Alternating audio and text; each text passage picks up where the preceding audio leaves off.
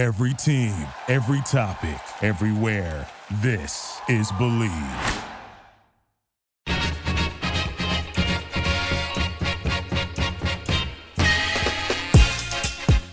Welcome to the Believe in SoCal High School Sports Podcast, powered by the Believe Podcast Network. Believe has shows dedicated to all of your favorite LA sports teams. Our shows are available on iTunes or wherever you get your podcasts. Please remember to rate and subscribe. Today I have Devin Ugland on the line to preview Southern California high school playoff basketball. Devin is a writer and scout at hoopsbyugland.com. We're so happy to have Devin here. This is the Believe in SoCal High School Sports Podcast. I'm your host, Connor Morissette.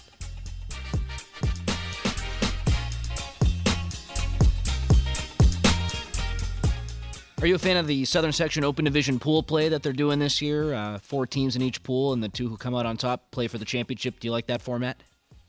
I think there's positives and negatives to that format.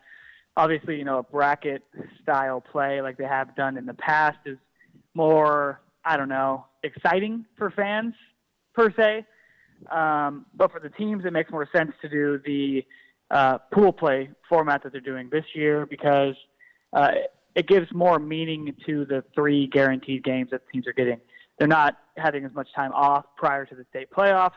And once teams go to that consolation bracket like they have in the past, they kind of lose motivation because the games don't really mean anything. Whereas in pool play, it impacts your seeding at whether you're an open division state team or your D1 state team. It impacts seeding in that way. So there are positives and negatives to both sides, but the pool play is a nice way to go about it this year, especially. Guys like Eric Sondheimer have tweeted out that he's talked to coaches and he's potentially worried that the pool play it'll be so difficult on a lot of these kids that it could lead to poor performance in the state playoffs. Do you buy into that at all? No, here's my thing. If you're going to play, lace them up and go play. These kids are, 16, 17, 18 years old. I don't think it has any impact on that at all. If you're there to compete, then you're going to compete. If you're not, then you shouldn't be out on the court anyways.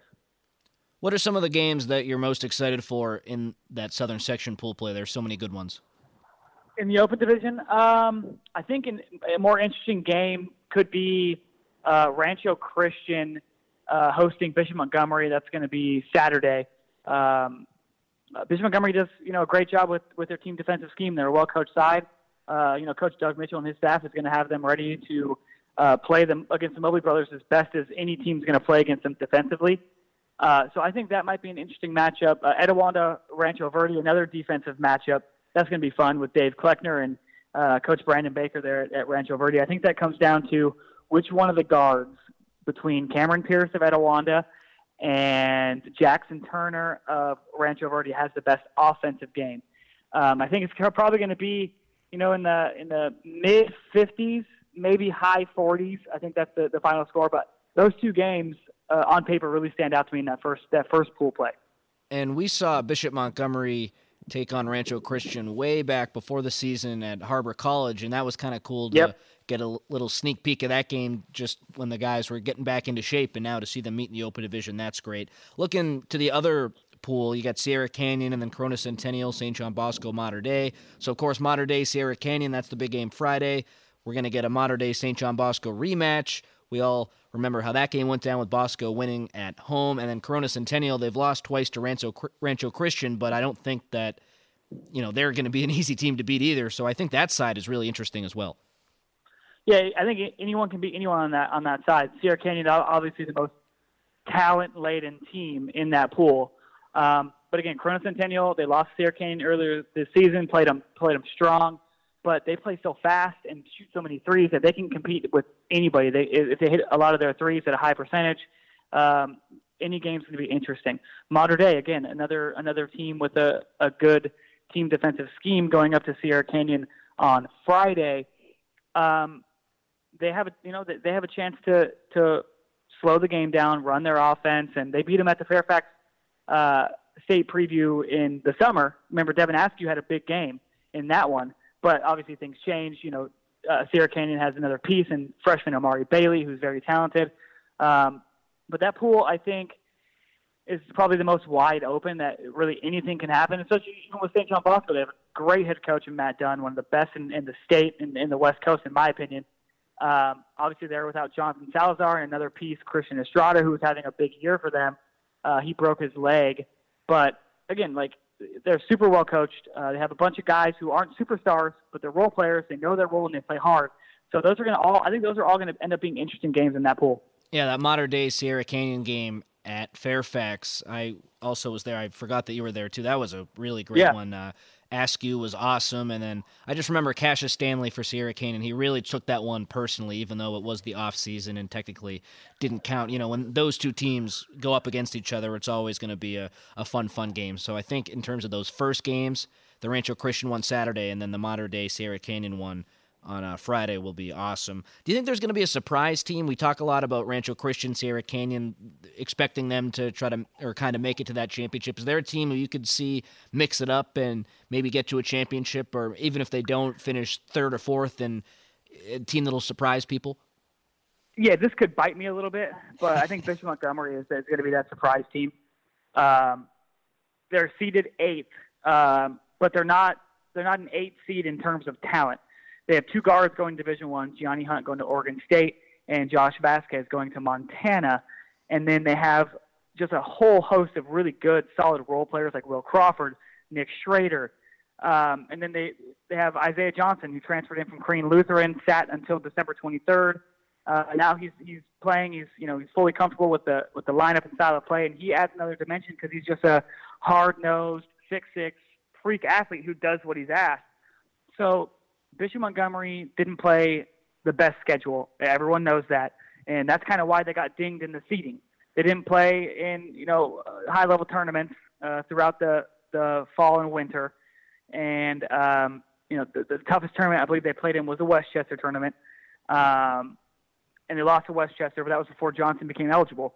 I think they're going to surprise some people just because they might sneak up on teams in their league, but Bishop Montgomery is as well coached as it comes, and they got plenty of talent at every position. Are you worried about their offensive production at all? That when I've watched them this year, great fundamentals, great defense, but sometimes just the shot making hasn't been there. Does that concern you with them? No, I hear you on that for sure, but in the playoffs, I think it comes down to defense. And if you have a team who's engaged and locked in defensively, you can overcome those spurts of minimal scoring, like a lot of high school teams do. But I saw them in their second-to-last league game against St. Anthony. Josh Vasquez had 28 points, and he was just absolutely on fire.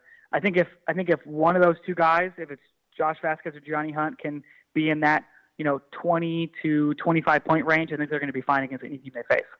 2 more Southern Section Open Division questions. First, I'll let you put on your scouting hat for a second. Is there a player in this bracket pool play who you think has the most to gain, someone whose stock is really going to rise if they do what they're capable of doing in these 3 games that they'll play?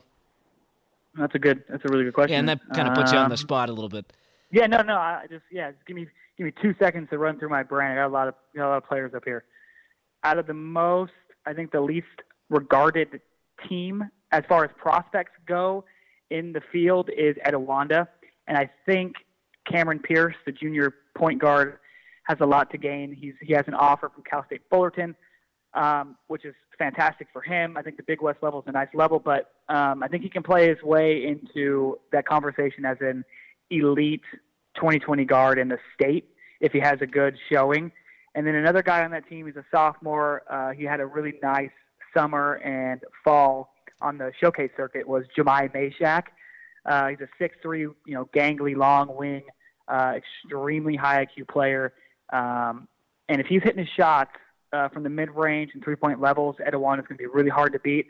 And he's a guy who, at the end of the day, I think he ends up going under the radar for some reason. And it seems like a lot of Etiwanda guys end up that way. But I think Meshack ends up going under the radar, and a lot of higher-level schools are going to be wondering, why didn't we take a look at this guy? He's a really, really talented player. Yeah, Elijah Harkless comes to mind as a guy who's kind of overlooked a little bit. He wound up at Northridge from Etiwanda. One other question for you, Devin, kind of putting you on the spot here. Say Fairfax and Westchester were Southern Section teams, and for whatever reason the Open Division field expanded to 10. Where do you think Fairfax and Westchester would be seated if they were playing in that division? I'm going to do some math here. I think Fairfax would probably be Fairfax. 3 or 4, right? Or 4 because they lost to yep. Centennial. Yep, they'd be 4 because they lost to Corona Centennial at Damien. So Fairfax at 4, and I think Westchester, they beat Bishop Montgomery, so I think Westchester would be at 7, I believe they would be. I'm looking forward to the state playoffs when these guys will meet because I know last year Fairfax got to beat Mater Dei, which was a crazy upset, and then Westchester lost to Etiwanda, which wasn't really surprising, but it was at home, and we'll get into all that in a little bit. But those cross-sectional games are so awesome. Let's go to Division I. Calabasas versus Crespi is a game that I know you like, St. Anthony Alemany as well. So I'll ask you just kind of quick preview on some of these games, and then who do you like coming out of Division I? Well, I like Chino Hills coming out of Division I. Big O, I think, is just so big and so good and skilled and all of those good things, and he's a matchup nightmare for any team in that division. Like you said, St. Anthony Alemany is going to be interesting. I think whoever wins that game has, a nice little road to make a run into the quarters or the semis, something like that. But yeah, I think Chino Hills is kind of the team to beat, even though they lost guard for Quan Davis. I still think if they feature Big O the way they have been all season, I think in D1 they're the team to beat. Do you give Harvard Westlake any shot? Yeah, for sure, because Coach Rabibo does a great job, but they have the size to compete with Chino Hills, right? Yeah. They have 6'10" Mason Hooks, who's a brute, and also coming around as far as the skill goes. And then Truman Gettings, who is playing well beyond his years as a sophomore, but he's 6'7", pushing 6'8". He's strong as nails too. And then Johnny Juzang obviously is one of the better junior guards in the country, so he can carry a team offensively. And then you have the front line of Hooks and Gettings, and I think that could take them a long ways. In Division 2A, Colony is the one team that I think has the clear-cut favorite. You look at that whole list, it's them, and then kind of every other team is on a different plane. Do you agree it's kind of theirs to lose in that division? Yeah, and especially now because Cedric Altman is playing so well at the right time. He recently committed to Pepperdine, a great recruiting job and identification by Lorenzo Romar and Coach Reggie Morris, the assistant there. Cedric Altman is he's just a winner. He's competitive. I think he loves to get out there and just kind of take people's heart and take their soul. And those are the kind of guys that you want on your team and on your side, especially in the playoffs. He's a high-level defender, high-level finisher in transition. His shot is getting better. That's probably his biggest weakness right now, but his shot is getting better. When we talk Colony, I don't think we can skip over the two sophomores, Brent Napper, 5'10" point guard, who is extremely talented, and then Denham Dawson-Jones, who has as much upside as anybody in that 2021 class. I agree with you. Yeah, that team's great. I had the chance to check them out last Saturday at Pasadena City College, and they played a good Valencia team really well, ended up winning that game. I was impressed with them. If we want to talk about great defensive coaches in Southern California, Jerry DeFabis has to be in that conversation. Division II AA, Devin, is loaded. You got Camarillo, both Notre Dames, Heritage Christian, Rancho Cucamonga. Could go on and on and on. Valencia, who I had talked about earlier. Wow. I don't really know what to make of that field. It seems like there are a lot of teams who could compete in the D1 playoffs. Just some thoughts on that bracket and some of these games early on. Yeah, I think one of the games that stands out to me when I first looked at that bracket was Sherman Oaks Notre Dame on the road at Temecula Valley. Now, a lot of teams haven't seen Temecula Valley because they don't come, on this side, on our side of the 15 very often. But they're extremely good. They're led by a guard, Garrett Schaefer, a big center, Christian Walton, who's kind of a brutish guy at 6'6". He's super tough. But again, you have two talented players like Zaire Williams and Julian Rishwain.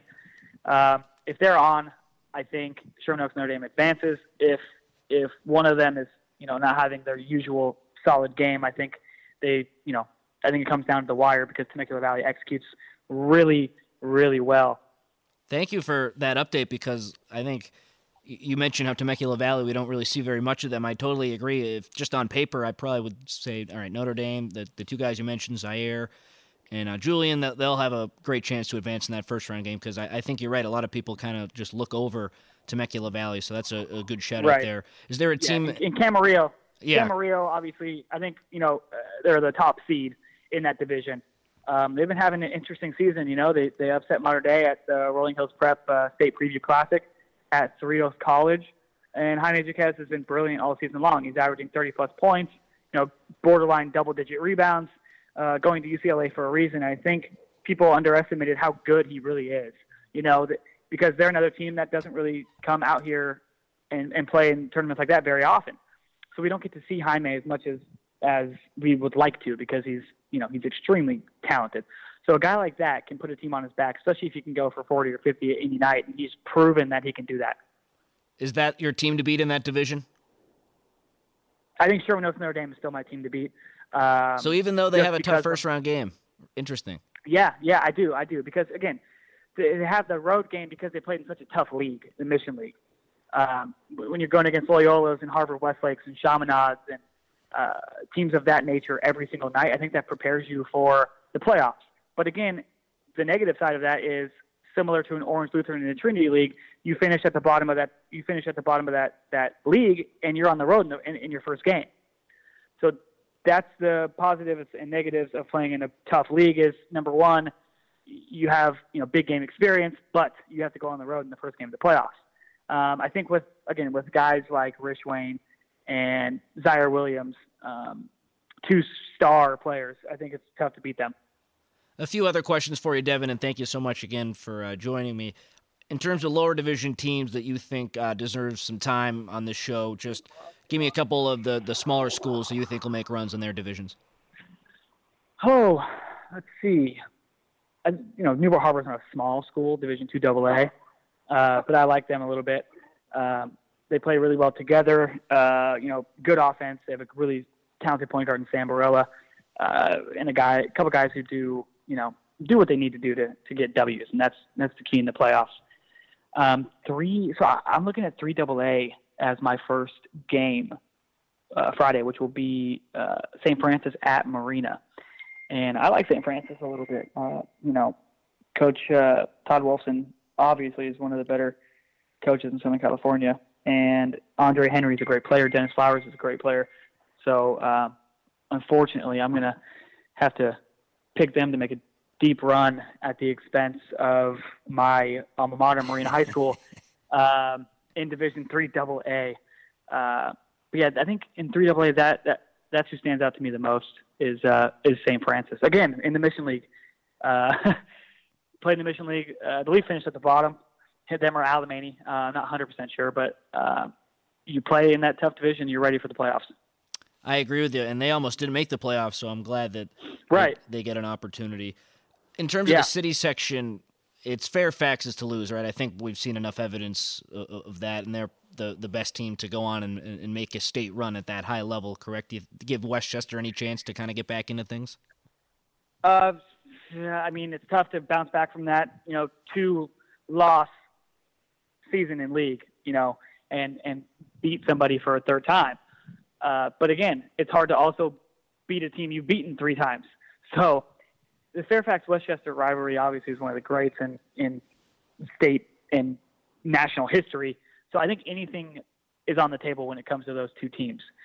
I think Fairfax has more overall talent and a better scoring punch, I believe, with Keith Dinwiddie making a huge difference after his transfer from Culver City. I think he had more than 20 points in their second matchup at Fairfax, if I'm not mistaken, in that win. So I think on the mental edge, I give it to Fairfax. But again, in rivalry situations like that, anything can happen. You've seen so many basketball games this season, Devin. Yeah. In terms of just lower division city section teams you've seen, are there any smaller city section teams, and they can even be Division I, but any teams from the city that you've seen that have jumped out to you that might not be getting the attention that they deserve? Man, I mean, it's tough because, Fairfax and Westchester dominate that so much. We saw Elko against Rolling Hills Prep. I thought that was a pretty good game. I do like Elko. Ben Todd's having a solid season. They got a couple nice pieces, and they play really hard. Birmingham, Coach Nick Halleck does a great job there. They have, hopefully, Alicia Cofield can get back from his injury and then be, 100% healthy to help them out to the playoffs. The 2 sophomores, David Elliott and Corey Cofield, are very good. Narbonne is interesting because they didn't start their season until mid-December. So I think if you look on their max preps and their record, they've only played like 19 games.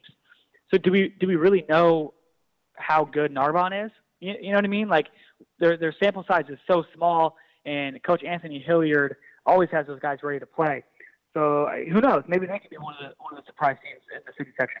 Yeah, I think if Narbonne was able to knock off Fairfax, that would be one of the biggest upsets of all time. Hey, but you're right. Yeah. You never know, man. Who knows? You never know. We'll come, get you out. Come state. That could be interesting. Yeah, certainly. We'll get you out of here. 2 other questions. I'm going to put you on the spot for the final time, I promise. Yep. If these awards were regular season awards in Southern California, you have a Coach of the Year, Player of the Year. Just give me some thoughts on those awards. If, say, everything ended today, who would you give it to? My Coach of the Year is Matt Dunn at St. John Bosco. What he's been able to do after losing Jonathan Salazar to that injury, in December, to keep, earn that share of the Trinity League title with Mater Dei, beat Mater Dei, and then, make it to the Open Division after losing another player. And Christian James, the really talented point guard, hasn't been healthy for the last 3 weeks. What he's been able to do has been extremely impressive. So I think Matt Dunn, Coach of the Year. I think Player of the Year has got to be Evan Mobley, just for his sheer dominance factor on both sides of the ball. The number one team in the state, the best player on the number one team in the state is Evan Mobley. If I may, I'll give you my answer. Steve Bake from Fairfax Coach for me, and then I've tweeted this out, so I came prepared. And then I think Jared Lucas at Los Altos. I know the competition they're playing against night in and night out isn't really the greatest, but the scoring that he's been able to do is incredible, and he got his number retired during the season. So anytime you can do that. No, Jared's a fantastic player, and he's just a bona fide scorer and competitor. The thing I like about Jared is,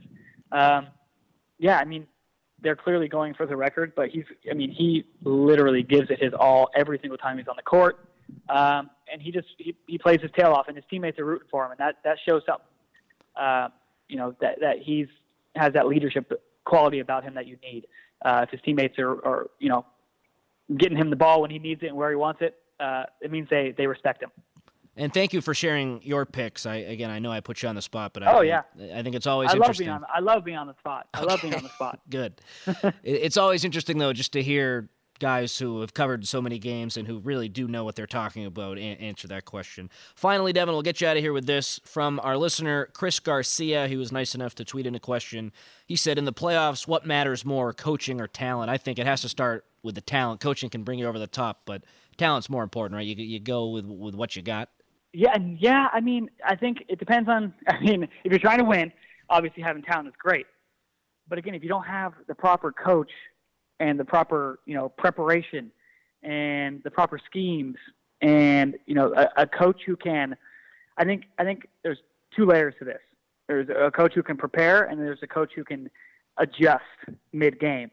And I think having talent is fantastic, but if you don't have a coach who can adjust mid-game if something goes wrong, say talent gets injured, right? You lose your best player. You've got to have a coach who can, make things happen on the fly, make decisions that are going to put your team in the best situation to continue to win. So I think, shout out to Chris for this question. I think that coaching, especially in-game coaching, is more important than talent. All right, wow. So I was saying talent all the way, and you feel differently. Hey, you're more than welcome to pick whatever you want, but I'm going against you on this one, man. We agree. We agree on quite a bit, but on this one we do not. Okay, yeah. No, I think that's fair. I guess we're kind of looking at it differently because, of course, you need players to achieve. But you're right. A coach is in those in-game situations. Say talent goes down, or say the other team's doing something that maybe you didn't expect. You need the coach to bring you over the top. That was Devin Ugland, hoopsbyugland.com writer and scout. Devin, thank you so much for previewing the playoffs. I will upload this tonight. We'll get it out, all these takes. Make sure people listen, get people motivated, ready to go. And it's playoff time, man. Thank you so much for the time. I appreciate it. Anytime, Connor.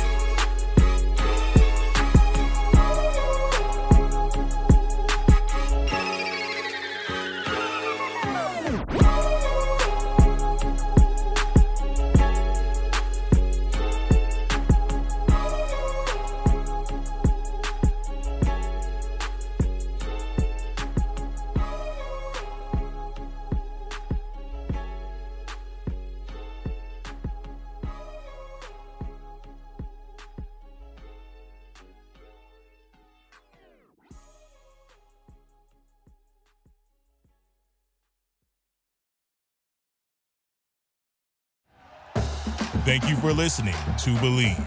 You can show support to your host by subscribing to the show and giving us a 5-star rating on your preferred platform. Check us out at Believe.com and search for BLEAV on YouTube.